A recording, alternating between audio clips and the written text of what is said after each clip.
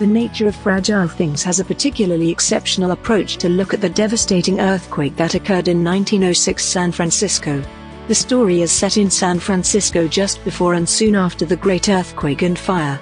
The book follows Sophie the times of her marriage with Martin and through her relationship with Martin's daughter Kat. I find the title of the book The Nature of Fragile Things a bit interesting. With most books I am almost certain how the title identifies with the story before I begin perusing, or, if not then, by the time I am done. With this one, I'm pondering. I would say that this book would be better named as a historical thrill ride. It is brimming with exciting twists and I read it in a day. The story totally hooked me immediately and there was the ideal equilibrium of information and mystery.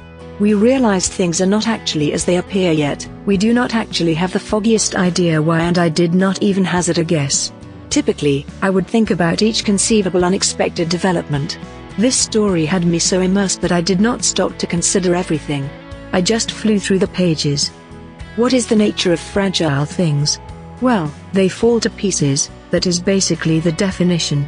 Generally, if I consider something delicate, I think about something with some worth, despite the fact that it is easy to break. So how does the title identify with the book?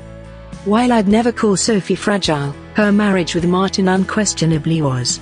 We do not consider buildings to be fragile, however the earthquake broke large numbers of them. Sophie builds up a relationship with Kat that is definitely not fragile. Kat's mom has tuberculosis and is fragile, but in addition very strong. Sophie additionally builds up a solid relationship with the woman mentioned above. Is the nature of fragile things mostly about being broken? I do not think so. In reality, I discovered the women in the book to be strong, despite their conditions. The three main female characters were completely fooled by Martin, so somehow or another I guess he broke every one of them. However, he did not wind up getting what he needed from any of these three.